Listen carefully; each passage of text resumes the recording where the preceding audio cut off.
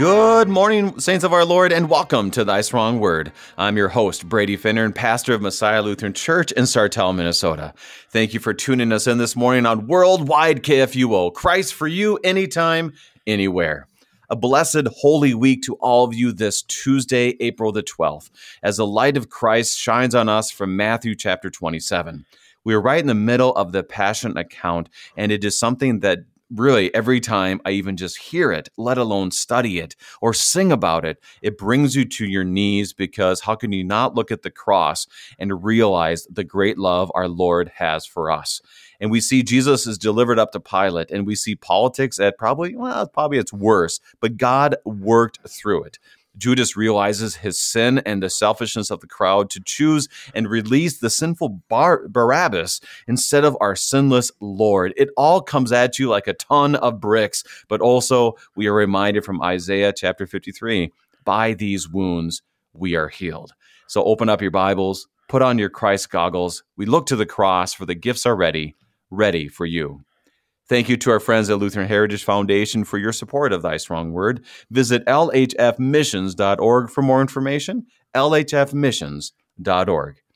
Today is a joy to have us, to have back our regular guest, because you know what? Throughout the month of March, we had all new guests, which was a lot of fun, but also the Bible study and Thy Strong Word has had regular guests for years, and they have been a blessing to us.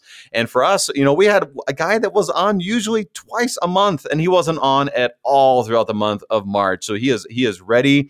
He is juiced, ready to join us. Pastor John Lekumsky, co-host of Wrestling with the Basics here in KFUO. Pastor Lekumsky, a blessed Holy Week, and welcome back to Thy Strong Word. Well, and particular prayers to you, Brady, because, you know, I'm a retired guy, and I don't have anything to do this week. All I got to do is just go and sit in the pew, but you have got your work cut out for you. So thank you for taking the time this Tuesday. Continue to share the Word of God on the radio show as well, Brady. Thank you, John. Yeah, and I'll say this too. One pastor told me, this is probably beginning, probably my second or third year in the ministry, and saying, as I was looking at this week, I'm very tired, I'm wore out, a lot to do, and he said, Brady, remember, the tomb is empty. He does all the work. You just preach it. So get over yourself. So I don't know. I couldn't figure out if that was law or gospel or what that was, but I remember that time. Kind of it's both, which is how it's supposed to be, isn't it? You never should have law without gospel and gospel without law. So I'm into that. Right. So we've missed you. We missed you, John. So tell us what's going on for you and your family. We've been having a lot of fun, because I was invited to be part of a round robin Lenten series, people preaching on the different persons in the Passion of Christ. And so I've been to 4 different churches preaching, which has been fun for me, see new people, different locations. And of course, you know, they gave me Malchus, which of course, who wouldn't want Malchus, right? Everyone thinks of Malchus when you think of the Passion of Christ, don't you? So, yes. Yeah. So, and it turned out actually to be great, because, you know, that was my first reaction. We don't even know the guy's name, you know, until John writes his gospel. It's just the guy that got his ear cut off, you know, but it turns out, he's in all 4 gospels, just like the people we got today, Barabbas in all 4 gospels. Why? You know? So anyway, it turned out, that's a really important story. And I was blessed to be able to share that story with people. And I'm excited to share the story now of Pontius Pilate and Barabbas and Judas and all these other key characters in the suffering and death of our Lord and Savior. Well, and it's a great time for us to just start digging in, because this prepares us really for the rest of our week. So, Pastor, can you begin our time and ask the Lord's blessings on our study of God's Word and prayer? Well, Lord, boy, this is such an important week. So help us to open our hearts and minds to hear your word, because this is the story. This is the story of how much you loved us, that for no greater love does a man have than he laid down his life for his friends. And this coming Sunday, it's also the story of where this was not for naught. It wasn't just something you said you were going to do, but you really did do it. You died for our sins and the sins of the world, and you rose from the dead to prove that to us and to show us what's going to happen for us. Again, thank you for the great blessing of Holy Week, Lord. May your Spirit work in our hearts' faith. Amen. Amen. If you have any questions concerning our text today from Matthew chapter 27, send us an email, kfuo@kfuo.org. Once again, I said we're in Matthew 27.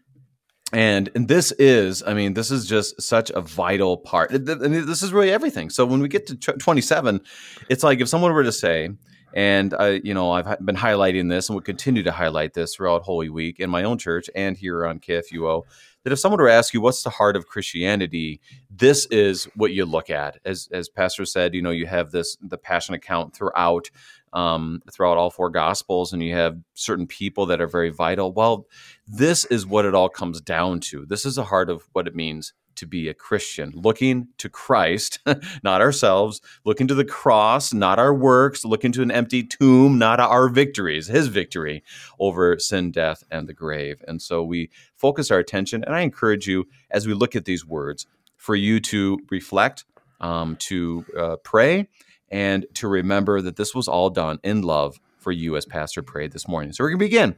Matthew 27, we are going through 23 verses as we hear the word of God. Brady, could I ask you just a preliminary question? Yeah. I'm just interested in where your opinion is, because you've been doing Matthew for a while. That's correct. We have, absolutely. So there's actually two different opinions about Matthew. One is propagated by Professor Dr. Reverend Scare. Do you know Dr. Scare from Fort Wayne? I know of him. I've read his stuff, but I've never had him in class. You ought to talk to him. I bet he'd come on and do a show for you. And he's an interesting character, but his opinion is that Matthew is a Jew and that he's writing to the Jews. And I bring it up because one of the things he says is Matthew loves to quote the Old Testament over and over. This was to fulfill so and so, and we have an example of that in the text that we're doing today. So that's why I bring it up. Points out obviously that when Matthew gives the genealogy, right, starts with the genealogy, it goes all the way back to Abraham, right? Because so that's his opinion. That he's writing to Jews, and we're going to see some very distinctive Jewish things in what we have today, and you will. Now, on the other end, my dear Pastor Lyle Bittner, who's just the finest fellow as well, he thinks that Matthew is writing to the Gentiles. And we'll see evidence of that in these verses too, because the Gentiles actually come off looking pretty good in the Gospel of Matthew. Well, of course, they're the guys that show up to worship Jesus, right? The three Gentile wise men. At the end of the story it's a Gentile who says, truly, this must have been the Son of God. And of course, only Matthew is the one who gives us the explicit commandment that we should make disciples of Gentiles. Who would have thought of that, Brady? Right? Wow. Really? So wow. Do you have an opinion? Do you think Matthew is writing for his own people, or do you think he's writing for the Gentiles? And you know what? My opinion really does not matter in this situation. I'll say this, that I've read Dr. Scare's stuff on that. And specifically, I've always just kind of filtered everything through that he's writing to Jewish Christians, because he continually quotes the Old Testament more than any other gospel. He quotes it. He's always proving it. At the same time, you put the Magi into this whole thing. Oh, maybe he is writing to the Gentiles. But what I like the most is probably the guy who started us all off in Matthew. Is his main focus was that Christ's kingdom has come. Christ's kingdom is here, and Christ's kingdom is coming. So the kingdom motif is what Dr. Gibbs continually brought up. So I have that filter as well. So I don't know. I think all three have merit, as you said. Well, and see, the politician that I am, I'd say yes. Yes. Well, seriously, don't you? Thanks be to God. How could he not be writing for his own people? And that's why the scripture's always there, because he said, look, this is what the Bible said was going to happen. Come on, you can't ignore this stuff like you did in the past. And yet at the same time, of course, I think he knows Gentiles are reading this. And isn't that amazing? It isn't just for the Jewish people. Don't ever listen to that. No, it is for all people. You're right. Christ dies for all. Right. Well, anyway, I just thought I'd ask you that, because I was a Scare follower. I had him as a professor. And then that old Pastor Bittner, he just messed everything up. Oh my gosh. And it's funny because you said that is this for the Gentiles? Yes. Is it for the Jews? Yes. Is it for us? Yes. And this is the crazy thing. Who would have thought maybe the Holy Spirit was the ultimate author of the whole thing? Who would have thought? Who would have thought? Now I'm going to read. Hey, no. I'm sorry. I got to say one more thing. See, you hit it on. Geez. No, you hit it on the head. It's for us. Thank you, Brady. That's the whole point. There it is. It's for us. Everybody listening right now. This is for you. All right, good. So now the big question is, can I read the Bible now? Yes. Okay, so Matthew 27, we'll be reading from the English Standard Version, verse 1. When morning came, all the chief priests and the elders of the people took counsel against Jesus to put him to death. And they bound him and led him away and delivered him over to Pilate, the governor. Then when Judas, his betrayer, saw that Jesus was condemned, he changed his mind and brought back the 30 pieces of silver to the chief priests and the elders, saying, I've sinned by betraying innocent blood. They said, What is that to us? See to it yourself. And throwing down the pieces of silver into the temple, he departed, and he went and hanged himself. But the chief priests, taking the pieces of silver, said, It is not lawful to put them into the treasury, since it's blood money. So they took counsel and bought with them the potter's field as a burial place for strangers. Therefore, that field has been called the field of blood to this day. Then was fulfilled what has been spoken by the prophet Jeremiah, saying, And they took the 30 pieces of silver and price of him on whom a price had been set by some of the sons of Israel, and they gave them to the potter's field as the Lord directed them. Now Jesus stood before the governor, and the governor asked him, Are you the king of the Jews? Jesus said, You have said so. But when he was accused by the chief priests and elders, he gave no answer. Then Pilate said to him, Do you not hear how many things they testify against you? But he gave him no answer, not even a single charge, so that the governor was greatly amazed. Now at the feast the governor was accustomed to release for the crowd any one prisoner whom they wanted. And they had then a notorious prisoner called Barabbas. So when they had gathered, Pilate said to them, Whom do you want to release you, Barabbas or Jesus, who is called the Christ? For he knew that it was out of envy that they had delivered him up.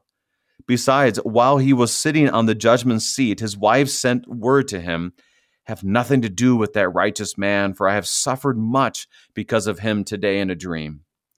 Now the chief priests and the elders persuaded the crowd to ask Barabbas and destroy him. The governor again said to them, Which one of the two do you want me to release for you? And they said, Barabbas. And Pilate said to them, Then what shall I do with Jesus, who is called Christ? They all said, Let him be crucified. And he said, Why? What evil has he done? But they shouted all the more, Let him be crucified. This is the word of our Lord today. So, Pastor, like you said, there's a lot going on here. How are we going to fit this all in? I'm not sure. But once again, it points us for you and also points us to the cross. Pastor, how do you want to start us off? Well, I guess let's just go through it. Let's go through it. Do you want to talk about the chief characters in the thing as they appear here verse by verse? All right, let's do it. Let's do verses 1 and 2, and then we'll just get back to it. You know, when the morning came, all the chief priests and the elders of the people took counsel against Jesus to put him to death, and they bound him and led him away and delivered him over to Pilate, the governor. Sets us all up. What's happening? Well, and you're going to hear chief priests and elders over and over again. They're for Matthew anyway. They're the villains of the story. They're the ones that are in charge of making all this thing happen with Jesus Christ. And again, if it's true that this is being written to the Gentiles, you can see that the Gentiles, as I said, in a moment, Pilate's wife, they no, we don't really want to pursue this. We would back off this, but it's the chief priests and the elders that are continuing to oppress this. And in fact, in the next few verses, we just really see how sinful they are. But we see it here too, that this whole phrase in the Greek, take counsel, leaves you with the impression that they have to figure out something in order to get Jesus crucified. You know what I'm saying? They realize we don't like him, but there's nothing we have against him that's going to get him crucified. So how are we going to do this? You know, what are the charges we're going to come up with to get him? How are we going to influence Pilate, the governor, and everything? So anyway, he's just basically setting up the situation, why Jesus is being taken to the governor, of course, because Pilate's the only one that can actually crucify somebody. The Jewish people don't have the authority to do that by the Romans.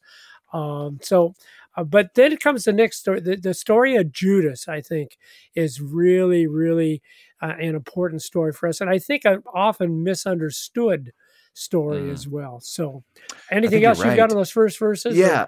Well, those first few verses too. Now my mind's running a little bit with this. First of all, he lays it out that, the chief priests, the elders, they are not coming out of this looking good. No. So it's kind of like, well, maybe it was to Gentile people for that reason. But this was, if there's ever a time where we question whether or not there was very intentional reality of going after Jesus, it's over and over again in the Passion account that they just cannot help themselves but try to take him down. And they don't even know why they're doing it anymore. They just yell louder. Crucify him, crucify him. Why? Crucify him, crucify him. There's no reason. They just continually go back after him. And there is a text, and I don't know if it's here elsewhere, because see, that's it. I'm all confused because I've been doing Malchus and Matthew, and I've been preaching. But there is a text where it says that was their intent to apolumai him, to perish him. That's in Luke, I think, to destroy him. You're right. So no, this is... Yeah, their intentionality is quite clear. They want Jesus not just dead, but dead and gone. Yeah. And gone. Yeah. Absolutely. So let's do this.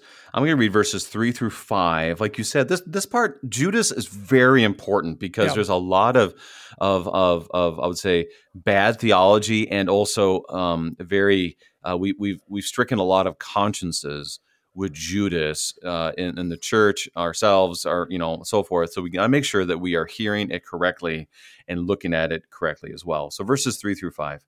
Then when Judas, his betrayer, saw that Jesus was condemned, he changed his mind and brought back the 30 pieces of silver to the chief priests and the elders, saying, "I've sinned by betraying innocent blood."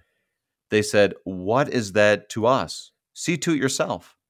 And throwing down the pieces of silver into the temple, he departed and went and hanged himself.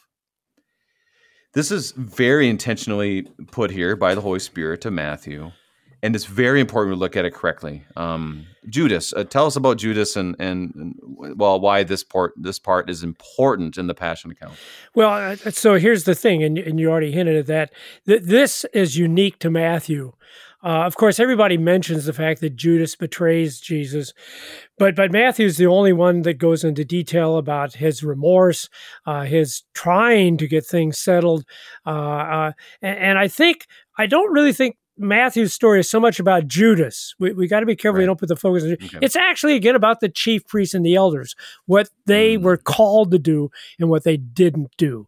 But we'll get to that in a second, because there is an interesting thing here when the English says he changed his mind. And that's actually a good translation, because what we'd want to hear is that he repented, right? You've got 3 year, you're doing the 3-year series? And Sundays? Yes, we are. All right. So you had this text not too long ago where Jesus says, if you don't repent, you will all likewise perish. And we would like to hear that word here, but Judas doesn't repent. It's more of a remorse. It's a sadness. And there's something lacking. And we're going to talk about what's lacking, because this is where it's really cool to us. Because see, we hear the word repent and right away we think that's all it is. It's just being sad, sorrow for your sin. That's what we think. But we're going to see, no. That's the half of it. It's not even the good half of repentance, but it is part of it. But so that's honest. He simply has remorse. But you see, here's the other thing that occurred to me. For some reason, we Peter, who came up the last time you did this, right? Did you do Peter yesterday? The story of Peter betraying Jesus? Right. Yeah. Right. Okay. Yep. So those are put in context together by Matthew. And I think we hear that and think, oh, well, Peter must have been the more moral person, right? Because, Peter, he doesn't go out and kill himself. But here's the thing. Judas has it so much worse than Peter. Peter did a horrible, terrible thing, I'm sure. And we know he had remorse too, don't we? Because he weeps bitterly. He weeps bitterly, it says. But no one actually knows what Peter did. None of his buddies were there to see him deny Jesus. Jesus obviously knows, but Jesus actually wasn't an eyewitness of him denying him Jesus. But Judas, everyone knows. See, All the disciples. Jesus knows. He was right out there in the open. And he goes back to the guys. He thinks, at least I'll get some comfort from these guys because I was working for them. I did what they wanted. And he gets absolutely nothing from them. What do we care? You do something about it, see? And so I think the main point here, and I'm going to send out a lesson to all the clergy who might be listening to us right now, you included. Man, if you don't tell people about Jesus' love and forgiveness this week, you're in trouble. You're in big, big trouble. Because, see, that's what these guys were called by God to do. They were called to be the instruments of God's mercy. They were the ones that should say, okay, we have a sacrifice for this. There are things that need to be done about your sin. And for them to just coldly say, what is that to us? You tend to it. Oh, man, if a pastor ever does that to a sinner who is remorseful, well, you know what the Bible says? God wouldn't do that, right? He wouldn't break a dimly burning wick. He wouldn't blow out he wouldn't blow out a dimly burning wick. He wouldn't break a bruised reed. And I'm not trying to get pastors feel guilty, because obviously an individual's salvation is not dependent upon what we do. Thank God for that, right, Brady? If I think of all the times that I messed up and failed and thought someone was going to go to hell because I messed up and failed, oh man, that would be a sad church we would be in.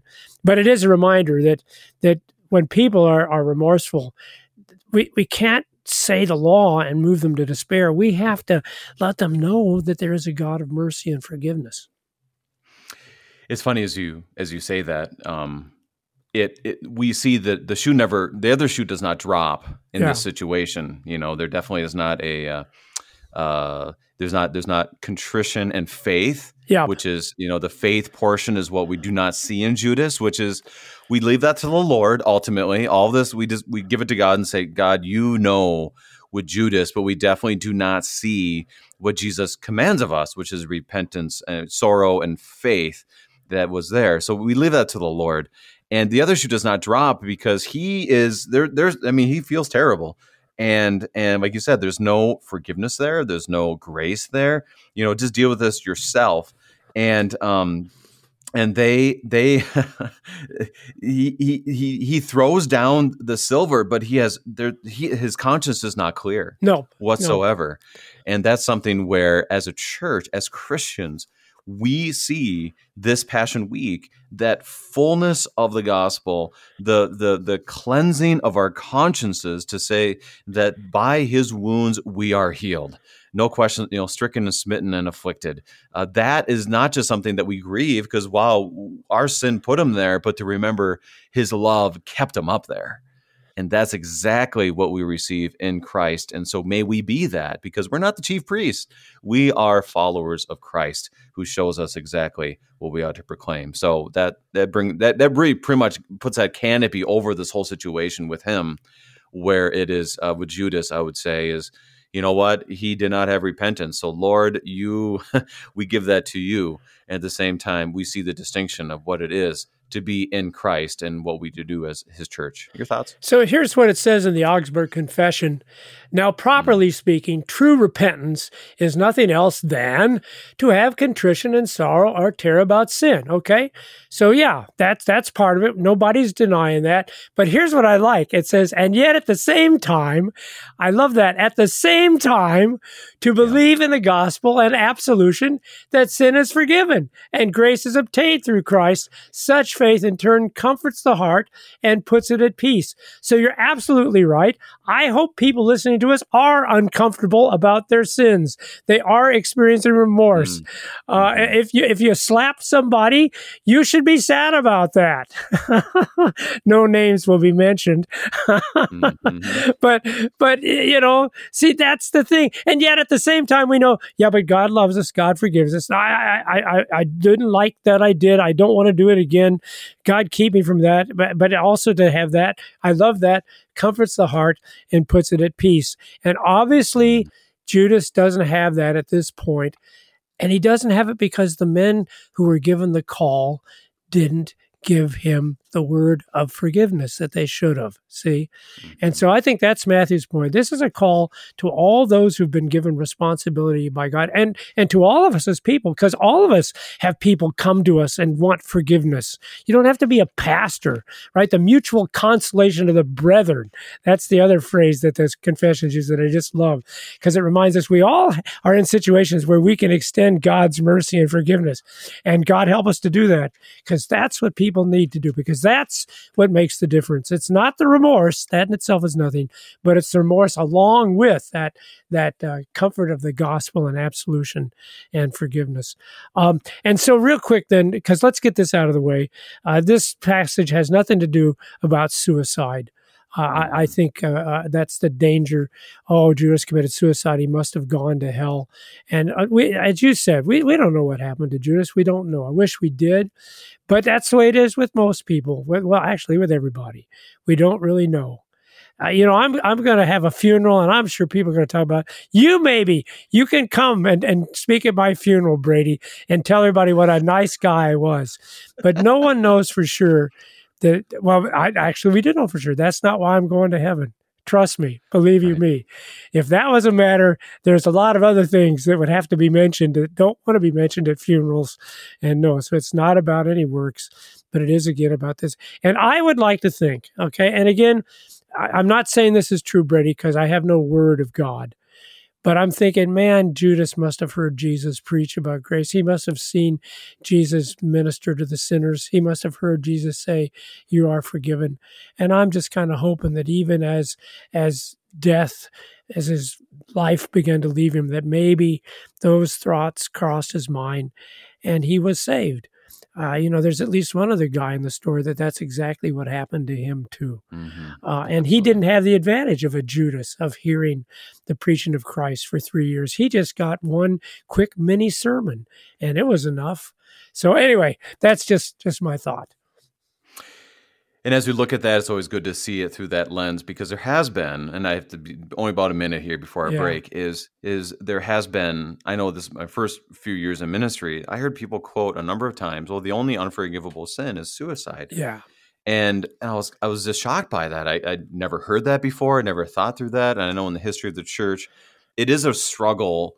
I mean, let's be honest, it's a big struggle when someone commits suicide and where they are in faith, because it is, it's a sin. Like to kill yourself is a sin, and so what do you do with that? But at the same time, that it's very much so always, like whether the person died of natural causes or in that situation, it still is the cross by which saves. Yeah. And so we leave that to the Lord, and we don't want to cause any. We don't want to go to funerals and just have how nice a guy he is. Amen. Because Lord have mercy. Someone in the crowd is always going to say, yeah, but you didn't really know the real John. You didn't really know the real Brady. Yeah, exactly right. So anyways, but John, we need to take our break right now. We are studying Matthew 27 with Pastor John Lekumsky, and we'll be right back.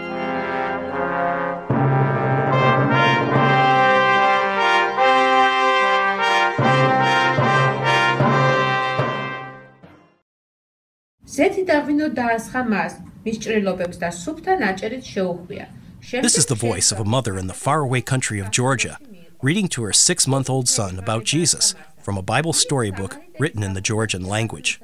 The child's Bible was given to her by the Lutheran Heritage Foundation, and the Holy Spirit is working powerfully through your support of LHF to make events like these happen every day. Help another family learn of the Savior. Learn how at lhfmissions.org.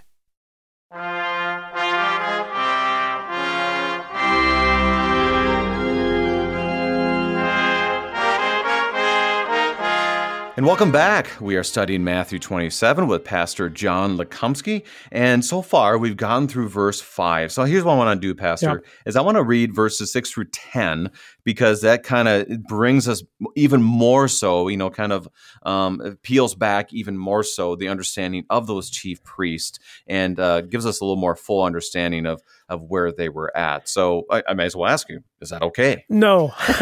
You knew that, didn't you? No, I just have to say, because it's what you talked about before, this whole business about suicide being the unforgivable sin, because, that's a sin, and you sinned and you died. My goodness, if we died because if we went to hell because we were sinners, then we're all going to go to hell because we're still sinners. No matter when you die, there's going to be sin there that will not. But of course, again, as you keep emphasizing, there's forgiveness of sins. That's the only thing that matters. And again, we don't know. We don't know about Judas, but that's okay because it's not for us to know. We don't need to know that. We just need to know for ourselves that even if I die in a fiery car wreck and I'm saying some terrible curse of God as the fires consume me, that's not going to send me to hell because hopefully at the same time I realize, I love that phrase from the confession. At the same time I know, oh God, I shouldn't be saying these things, but I know you love and you forgive me for this as you've done many others. All right, I'm going to shut up. Yeah, we do need to read. Okay, verses 6 through 10. But the chief priest, taking the pieces of silver, said, "It is not lawful to put them into the treasury, since it is blood money." So they took counsel and bought with them the potter's field as a burial place for strangers. Therefore that field has been called the field of blood to this day. Then was fulfilled what is spoken by the prophet Jeremiah, saying, "And they took the 30 pieces of silver, the price of him on whom a price had been set by some of the sons of Israel, and they gave them for the potter's field as the Lord directed them." Now, Pastor, as we look at this, I want to emphasize this point right away, is that we and they, specific in this text, they are kind of like, okay, that sin, that's okay. Yeah. But that sin, that's wrong. So all of a sudden, it was okay to give the 30 pieces of silver to turn a guy in, but in order to take the money back, that would be bad. Yeah. That would be bad. So right. It's just a back and forth that we all have to be careful about in our own lives. It's like, well, that sin's a big deal, but that sin's not as big of a deal. We have to be careful about that. But tell us more about the chief priest. Brady, and thank you, man. That if the Spirit is at work, that he was at work at that comment you made, because that's the problem. See, we can look at these priests and what did we have there? Priests and elders, and say, "Oh man, weren't they a nasty, wicked bunch?" And they were. But you're right. Of course, the point is. Yeah, and we do a lot of the same things, don't we? There's some things that really bug us, and other things, well, yeah, maybe that's not, but that's okay for me. That sin wasn't that bad. Oh, but your sin, on the other hand, yeah. So you're right, but we have an illustration in the extreme here is what we all experience, and so I appreciate that insight. I also love it when I learn stuff, and I learned something. So it's the field for the strangers, it says, right? A burial place for strangers. And I don't know why the English uses strangers there, because the word actually means foreigners. It's foreigners. So this is a Gentile story again. Isn't that crazy? So because of the death of Jesus, now Gentiles are not only going to have eternal life, as we talked about, but they also have a burial place here on earth too, provided by the Jews, by the Jews themselves. And I can't help but thinking that Matthew was thinking about that. Jewish people, my people, think what's happened. This was all supposed to be yours. And now we're giving the Gentiles the burial places. We're giving the Gentiles forgiveness and eternal life. And it's supposed to be yours. Will you not wake up and see it belongs to you? So anyway, I thought that was kind of an irony there. That it was going to be a burial place for Gentiles. And now we got that whole fulfillment business too. Which definitely makes you think, well, because if I'm a Gentile, I don't know who the prophet Jeremiah is. So he's got to be thinking about his own people. But here's the cool thing that I want to share with you. This business about stuff being fulfilled, it's over and over again in the Gospel of Matthew. Unfortunately, you cannot see that Matthew uses two different words for fulfillment. There is a word that he uses that means, yeah, it happened, and God was aware of it, but God wasn't the mover of that. And that's the case in point here. Did God want them to treat Judas so coldly? Did God want them to be so hypocritical? We can't put this in the treasury, we got to buy. No, God didn't want that at all. It was predicted. It was the fulfillment of Scripture. There's no doubt about that. But there's another word, or actually it's the same word, but the way he uses it, where it says, yeah, this was what God wanted. So I'll give you an example going back to the beginning. Remember where Herod kills the babies? And Matthew tells us, that was a fulfillment of Scripture. But he uses, I could get technical here. He uses the indicative form for those. We got people out there that love English. And so it means it just was. It happened. That's what Herod did. It was predicted. It's not what God wanted. But on the other hand, when they flee, when the angel comes to say, get out of Bethlehem, take your wife and child, go to Egypt. And again, we have fulfilled there. But there it's in what we call the subjunctive form. But the point is that was what God wanted. See, he was going to protect his son. So I wish there was some way the English translation could show us that, because it is important to know just because it fulfills the Scripture doesn't mean that's how God allowed it, I think would probably be a better way of saying it. He did allow it. Ultimately, everything's the will of God. In fact, all of this is the will of God for our salvation. But it is interesting how Matthew handles that there are some things that, that's what the Scripture said was going to take place, and there are other things, no, this is exactly the way God wanted it to happen. So anyway, I throw that out for the listeners. I love it. And reminder, if you have any questions on that, the Greek and everything that Pastor has really laid out for us beautifully, send us an email on that, because it is so important to be able to see how those words work, and to translate it into English can be quite challenging. And here, it's very clear that this fulfillment language, because we can easily see this as, oh, well, if Pilate just would have done this, or if Judas just would have done this, but it was all in God's time and in his hands, and all for the sake of our salvation, which is hard to grasp our head around. But at the same time, it is comforting because it worked the way that God needed it to work for our forgiveness, as Pastor said so well. So Brady, here's the thing, man, because you got my mind working. Everything, you're right, absolutely everything. You take the most evil, wicked thing, and there's horrible things going on right now over in the Ukraine. But everything, you're right, everything God is using. But that doesn't mean everything is good. No. Right. But see, that's what we don't understand. Because we like to think like the Greeks think, where you got the power of good and you got the power of evil. And that's a very popular cultural understanding, yin and yang, right? You got good and you got evil, and they're constantly fighting each other. Whereas the biblical picture is, nope, you got God. He's absolutely in control.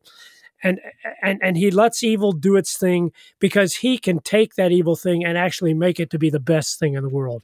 It's not a good thing. I'm not saying it's a good thing, but he is so powerful. He can take the evil and he actually make it become a super great blessing.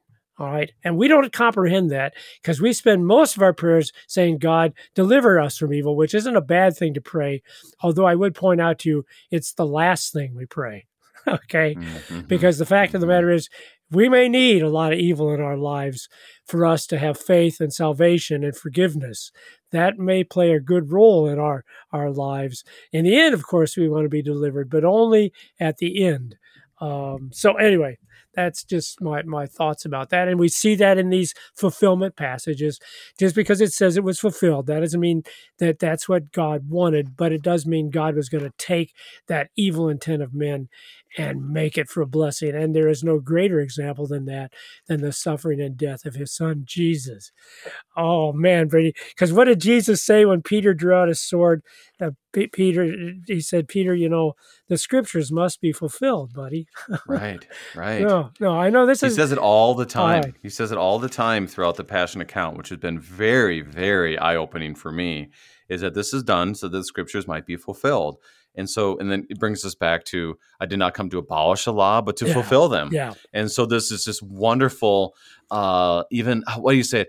Peter's denial is a fulfillment of what Jesus' prophecy was. Exactly. And it's this constant fulfillment, connecting the dots in a way that if we had even a small glimpse of this in our world, that this person said this and it happened. This person said this and it happened. Now, if it happens once or twice, or a politician says this and it happens, we're kind of like, oh, that's kind of cool. But it happens over and over and over again. And the ultimate end of it is the forgiveness of sins. I mean, how can we not want this great gift? I mean, it's just over and over and connects the dots, and we cannot help but see it's all about the cross. And, So yeah, and I'm glad you brought up Peter, because it's a perfect example. Peter was a guy who, if he kept on his present path, he would be going to hell, because Peter was totally confident in himself, right? Oh, I don't know about anybody else, but I'm the guy who will go to prison and die for you. And so Jesus says, all right, Peter, I'm going to let the devil have his way with you, but only so you can understand that you are a damned sinner, Peter. Understand, I don't like this. I don't want to put you through this, but that's what's necessary, so I can then turn around to you and say, feed my sheep, Peter. And now you're not going to feed them as some cocky guy who thinks, oh man, I'm such a good disciple. But you will feed them knowing I'm a poor, miserable sinner just like they are. And guess what? There it is, back to the confessions. I believe that I have the forgiveness of sins in Christ, and my heart is comforted and I am at peace. So understand that. If you're dealing with struggles right now, anybody listen to us, there is no evil intent in that. Oh, the devil has all the evil intentions in the world, but God's going to deliver you from that thing, even as he has delivered his son Jesus from suffering. This is Romans 8. Yeah. And we know that for those that who love God, all things work together for good. Yeah. It doesn't say that it's all good things. Oh, yeah. For those who are called according to his purpose, meaning that whatever happens, God is working through it. Yep. Because he is the one who is good. And that's good for us to be able to preach, not always understand, but to preach and to say to ourselves and to others, because God's going to work through this. And as he does in the cross. I mean, that's where we have that hope, is that he worked good through this, did work good through Joseph. What you intended for evil, God has made for good. That is what we cling to. So, Pastor, we only have 15 minutes left, so we need to keep plowing through this. Verses 11 through 14. Now, Jesus stood before the governor, and the governor asked him, "Are you the king of the Jews?" Jesus said, "You have said so." But when he was accused by the chief priests and the elders, he gave no answer. Then Pilate said to him, "Do you not hear how many things they testify against you?" But he gave him no answer, not even to a single charge, so that the governor was greatly amazed. And I tell you what, I'm not going to have much to say about this, because you're going to get Pontius Pilate tomorrow. Yeah. Mm-hmm. But it is interesting that Jesus will answer the governor with his initial question, because the governor has the authority given him by God, right? Paul in the Romans, so there is no authority except established. And yet you will also notice he gives no answer again to the chief priests and elders. They are again, because they don't have any authority. Well, they had authority, and they didn't exercise it, did it? Because Judas came to them. They needed to exercise their authority as the mediators for God, the ones who show the way to have a reconciliation, redemption. So, nope, you didn't exercise your authority, so I'm not going to even show you enough respect to even answer your charges, which, of course, as we said at the beginning, are all trumped up anyway. And it's another fulfillment of Isaiah 53, once again. I'm saying that a lot this week, but it is Isaiah 53, where he did not open his mouth. Yep. And so, once again, we not only see this as a factual reality, like, oh, wow, that fills that. Therefore, we can prove that the Bible is true, which is a good way for apologetically for us to live, but also just shows what kind of king he is. He's not a king like you and I would be a king, where we would just fight back all the time as if we need to prove something. Jesus knows his mission. He knows his goal. He knows the Father's will, and he knows why he's doing it out of love for his people. So why does he need to speak? He doesn't, because the cross will do all the talking for them and forevermore. Anything else, Pastor? Oh, no, that's a great, there's your sermon right there. The cross does all the talking. That's a great sermon. Oh, man. Yep. Oh, Good Friday has changed now. There it is. Does all I even said it, and I'm amazed. You did it. Yeah, it is. Holy Spirit. That's your theme right there. Okay, very good. Let's keep going here. Let's see here. We're in verse 15. I'll go through 19. Now at the feast, the governor was accustomed to release the crowd, any one prisoner whom they wanted. And they had then a notorious prisoner called Barabbas. So when they had gathered, Pilate said to them, "Whom do you want to release for you, Barabbas or Jesus, who is called Christ?" For he knew that it was out of envy that they had delivered him up. Besides, while he was sitting on the judgment seat, his wife sent word to him, have nothing to do with that righteous man, for I have suffered much because of him today in a dream. So now I want to go ahead. Keep going. Go ahead. I was just going to say, so we're actually doing Barabbas. If you want to hear more about that this Saturday on Wrestling with the Basics, that's our topic. Go ahead.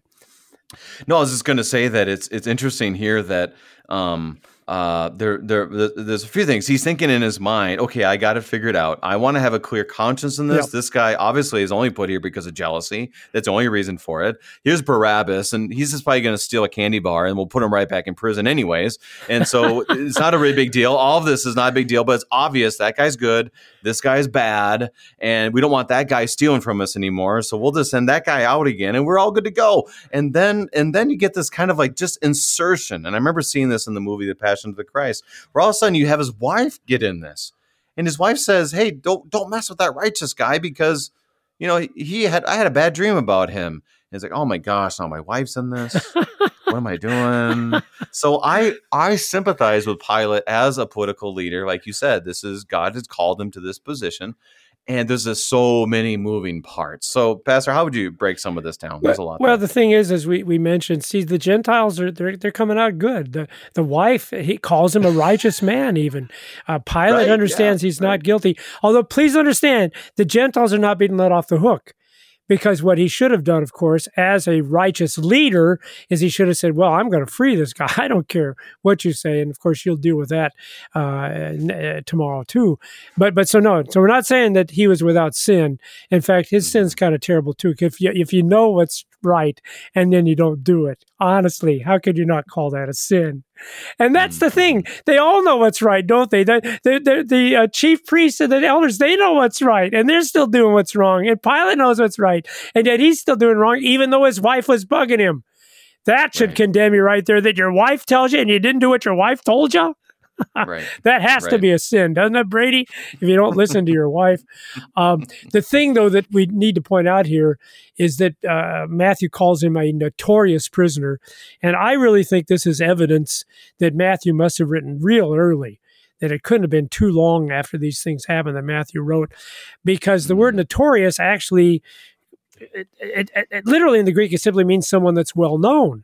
So it could be used of Abraham Lincoln, or it could be used of Adolf Hitler. It just means that everyone knew them. So the fact that it's just assumed that Barabbas must be a bad guy, a notorious, infamous, maybe would be the word. So I'm thinking, well, everyone must have known Barabbas. And if you read the other Gospels, he's not a good guy, all right? He's the kind of guy that we've seen so many riots, and in my 69 years of life, I've seen all kinds of riots. And there are people that go out and they want to have a peaceful protest, right? They really have a good cause. But then there's also the guys that are there, the bad actors, we have a word for them, bad actors who are just there because they like violence. They like to beat people up. They like to steal TVs. And that's Barabbas. In fact, John calls him a robber. And you must remember that John says, I'm a good shepherd. All these other guys are robbers who come only to kill and steal and destroy. And of course, we have Luke's story of the Good Samaritan. And again, we got the same word there, a robber. And again, what do? They beat you up and leave you dead. So they don't just rob you, which would be bad enough, but they're the kind of people that rob you and then still beat you up. So just so you understand that no one wants Barabbas released. Okay? Right. And they all knew that. Everyone would have known that when Matthew wrote.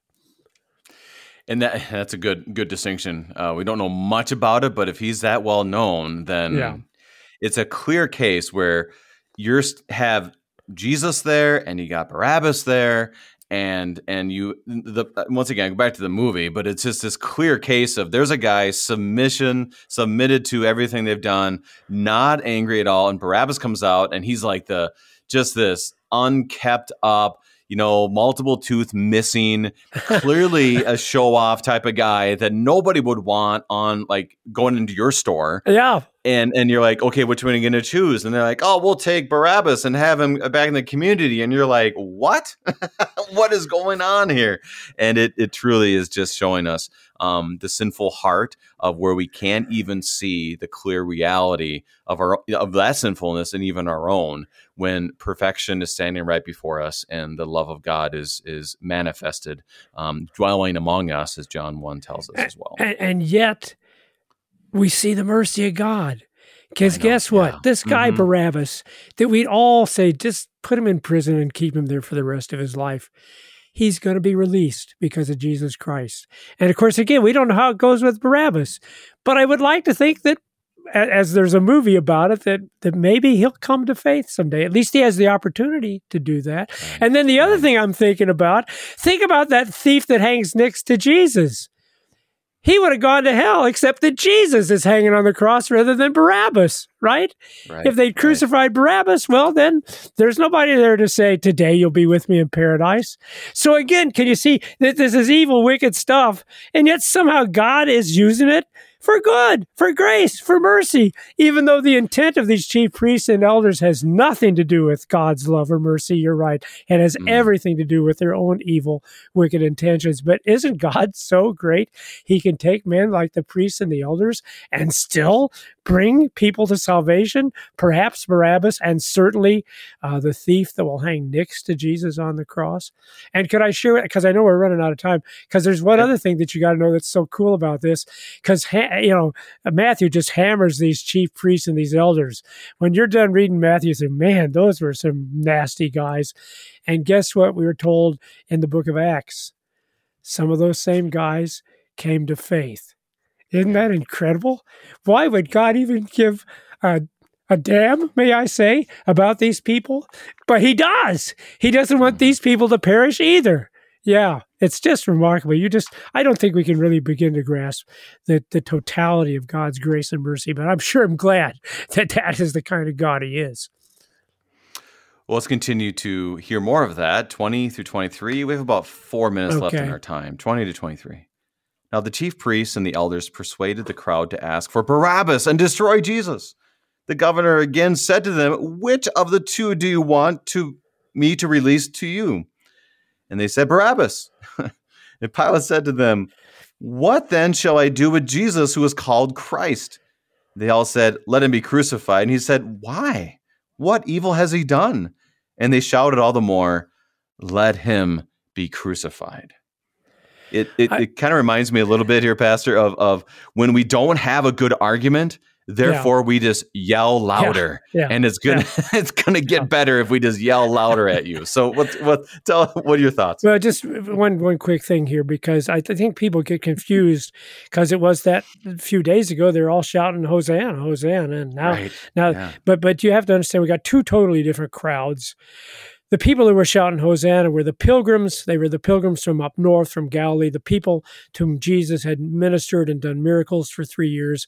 They're all excited. They're all enthused about Jesus. They're shouting Hosanna. But these guys are all sleeping now. The Galileans, they're in bed. They have no idea what's going on. This has all been done in secret. So this is the people from Jerusalem. This is the priests and the elders and their sycophants and their hangers-on. So you got that's what you got, this crowd. So forget about the people shouting Hosanna. This is a totally different group. But you're absolutely right. How many times has God tried to bring them to repentance here? Even using Pilate to bring them to repentance. But they refuse. And that's okay, because Jesus has to die. Right? Yeah. It's got to happen. Yeah. Okay? And see, the thing we don't understand, because if it was me, I'd say, well, you guys are all going to go to hell. I understand it had to happen, that my son had to die for the sins of the world. But you guys who shouted crucify, you're all going to go to hell. And yet we know for a fact that's not true, because Jesus from the cross is going to pray, Father, forgive them. Right? Yeah. So that's the thing we need to realize, that God wants these people to be saved. And that's a great comfort to me, because then I can pretty well sure that with all of my failings and all the times I have sorrowed over my sin, no, he wants to forgive me too. And he has. He doesn't just want to, but he has. As we talked about sorrow and faith, contrition and faith and trust. that our Lord is a gracious and giving God. And that's what we see today. And I do see this proclamation that I find interesting, that throughout, and we're going to have more of this tomorrow with Pastor Shank, is the proclamation of the right words, but a lack of faith. And Pontius Pilate kind of just puts me a little bit on, I'm not sure what to do with him, but I do find it interesting that he says, verse 17, whom do you want me to release to you, Barabbas or Jesus, who is called Christ? And then he says later, then what should I do with Jesus, who is called Christ? And so here is the Lord using this guy to proclaim the Messiah. And he does it, obviously, when he makes sure that it says King of the Jews, and that it does not say he said he was King of the Jews on top of the cross. That proclamation was happening, and like you said, that the Holy Spirit works through that, even to the worst of sinners. And there it is. The strong proclamation of Christ is, even if it wasn't necessarily done, proclaimed in faith. And that's, I don't know, throughout, it's just this wonderful message of who Jesus really is. And the thing is, at this point, we do not have the proclamation of the gospel because the gospel is not yet fulfilled. You will not be able to fully proclaim the gospel until Jesus Christ dies and rises again. But I like the fact that you pointed that out. I think, there is that tradition that Pilate and his wife do become believers, that they do become Christians. And again, I think it's interesting that the Bible doesn't tell us all those stories, but it does tell us the story about the priests. It does tell us that many of the priests will come to faith. And I think that's the tension, again, that we really don't know, and we shouldn't care.